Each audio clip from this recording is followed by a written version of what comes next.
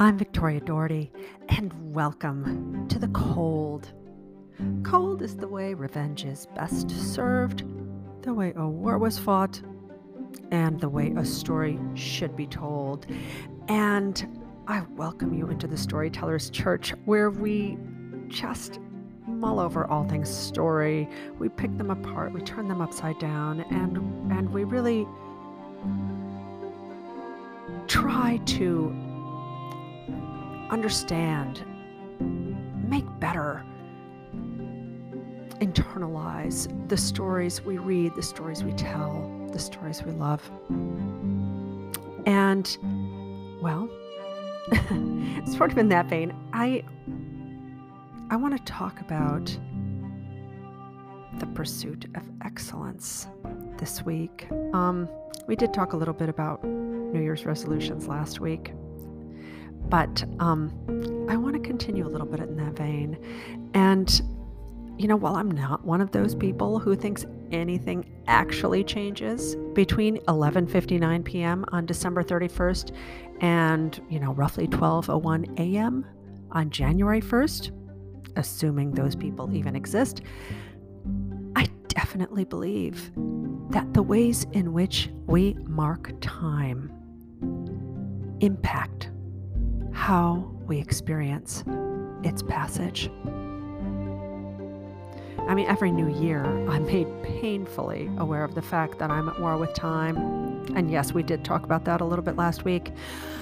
I fight for more of it, to do more with it, to slow it down, to speed it up, to use it more wisely.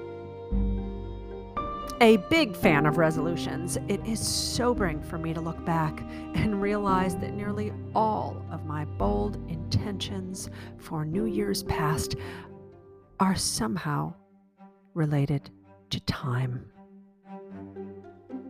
Take this year. My New Year's resolution for 2023 revolves around the pursuit of excellence. And I got the idea on Twitter of all places.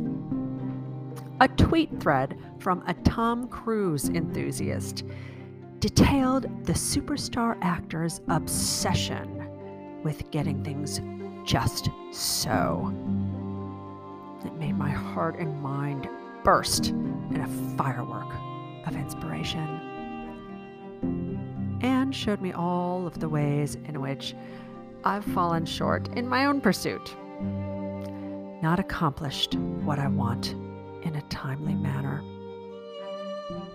Here's the thread. Mission Impossible, Rogue Nation, 2015. Cruise clung to the door of a military plane that hit 260 miles per hour and flew over 1,000 feet in the air. He wore a body harness that was roped to an aluminum plate in the plane, and you can actually see the rope in the raw footage, which obviously you can't see in this podcast, but it's there. Look it up. Cruise says he was scared shitless, and for me, scared shitless does not even begin. Mission Impossible Fallout in 2018. These will be out of order, but this was the order of the thread. Cruise did a Halo parachute jump. That's a high altitude, low open parachute jump out of a C-17 military transport plane. And this is a 25,000-foot jump. Absurdly, Cruise did it over 100 times on a semi-broken ankle and had to get it within, exactly 3 feet of a parachuting cameraman to get the shot. Mission Impossible 2. This was in the year 2000. This was some time ago. In this first Mission Impossible sequel, Cruise climbed a 2,000-foot tall Utah cliff with only a safety rope. This guy really likes extreme climbs. And director John Woo brought an expert climber to do the stunts, but Cruise did it all, including an insane 15-foot gap jump between 2 cliffs. This man is a total savage. A Few Good Men, 1992. Cruise went up against one of the greatest actors ever. Certainly one of the most famous, Jack Nicholson. After an intense courtroom scene, he worked up the balls to ask Nicholson if he ordered the code red. Apparently, he improvised. And artistically, that might be his craziest stunt ever. Mission Impossible Fallout, 2018. Cruise piloted a helicopter solo at low altitudes while doing insane stunts, including a 360-degree downward spiral, all while controlling the camera. And to prep, he had to put in some 500 hours of helicopter training over a 1-month period. And the last tweet was, in this thread, was about Mission Impossible Dead Reckoning Part 2, which is the next one coming out in July 2023, a few months.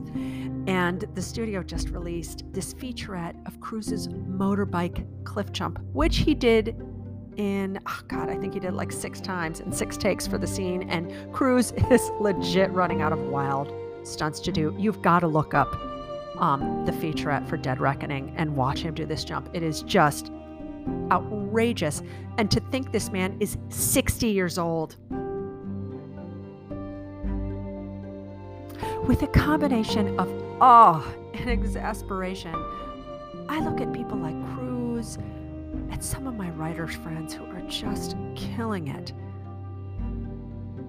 at my own past self, for heaven's sake, and think, why aren't I doing more, better, faster? And if I'm to be honest with myself, there is a thrill to this kind of self-flagellation, and it's not unlike chasing the dragon. It's a cycle well recognized by the drinker, the gambler, the player, even the pathological liar. You try, you fall, you get back up, you take on even more, you fall again, you get back up. That dragon you're riding looks back at you and whispers, "What you want is just around the corner. Can't you see it? All you need is one more whiskey and you'll be a fascinating guest. One more roll of the dice and you'll be a millionaire. One more beautiful woman and you'll be worthy and loved. One more lie and you'll finally be seen as the person you want to be." Or in my case, one more possible world.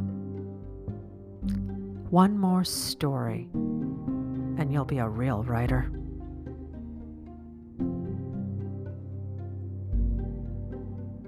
To a proponent of self-care, any such cycle is deemed unhealthy, self-defeating, and ultimately destructive and damaging to one's psyche. I mean, we should be slowing down, accepting our imperfections and failures, even embracing them. Maybe. The problem is, I just can't accept that. Despite bruised knees and a bruised ego, the punishing self-criticism that plays as background music to my every thought, I believe in my heart of hearts that the pursuit of excellence is a noble exercise, especially when we're able to separate the pursuit from the actual outcome, when we recognize the holiness inherent in doing our best with what we've been given, the sanctity of using who we are and what we do not only to better ourselves, but hopefully add something of value to someone else's life. That might seem a little too spiritual for some, but I think it's right and true. And it's further evidenced by another example of excellence that I want to offer, internalize, spread like a virus. Tom Cruise's cinema god antics make me want to high-five the stranger next to me, for sure. His inspiration by example is a hearty kick in my ass on my best days and a kick in the head on my worst. I salute the man.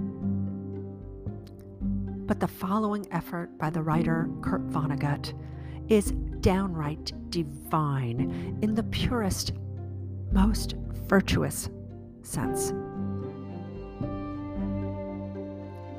In 2016, a group of students from Xavier High School, I believe in New York, wrote to their favorite authors, asking them to visit and offer some inspiration. The legendary Kurt Vonnegut was the only one to respond. And here's what he had to say. Dear Xavier High School and Ms. Lockwood and Mrs. Perrin, McFeely, Batten, Maurer, and Conquista, I thank you for your friendly letters. You sure know how to cheer up a really old geezer, 84, in his sunset years. I don't make public appearances anymore because I know that I now resemble nothing so much as an iguana. What I had to say to you, moreover, would not take long, to wit. Practice any art, music, singing, dancing, acting, drawing, painting, sculpting, poetry, fiction, essays, reportage, no matter how well or badly, not to get money or fame, but to experience becoming, to find out what's inside you, to make your soul grow. Seriously, I mean starting right now. Do art and do it for the rest of your lives. Draw a funny face or a nice picture of Miss Lockwood and give it to her. Dance home after school and sing in the shower and on and on. Make a face in your mashed potatoes. Pretend you're Count Dracula. And here's an assignment for tonight, and I hope Ms. Lockwood will flunk you if you don't do it.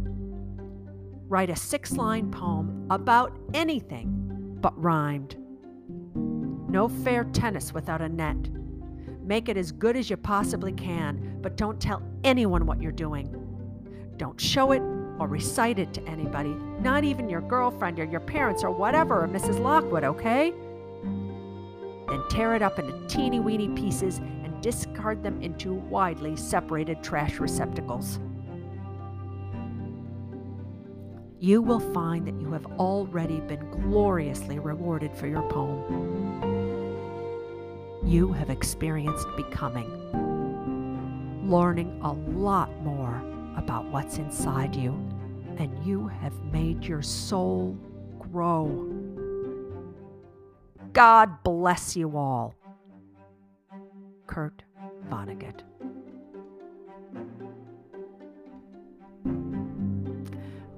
When I reread the above Twitter thread and the letter to the Xavier High School students, I understand why I will never join the self-care specialists.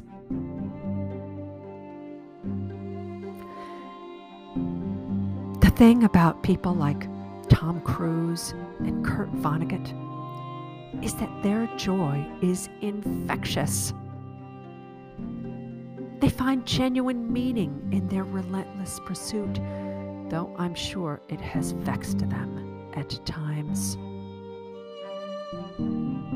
Cruise will do his own stunts, will work the camera, will give his all. Vonnegut will take the time, with gusto, to impart his wisdom to a small high school class that can do nothing with him or for him. He gives them words to live by. And instead of whispering like that shifty dragon, he shouts, "Jump in that pile of leaves, do the flip off the diving board, write the novel, sing the song, bake the cake. What are you waiting for?"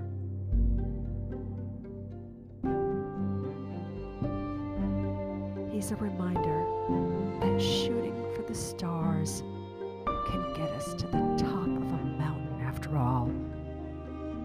And that's nothing to sneeze at.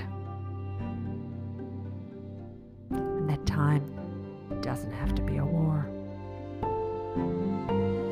It can be a jubilee of passions, a process of revelation that may have its own end in mind. And my cold, cold friends, I wish you your own pursuit of excellence this year. It is a great and noble thing. And I do look forward to the next time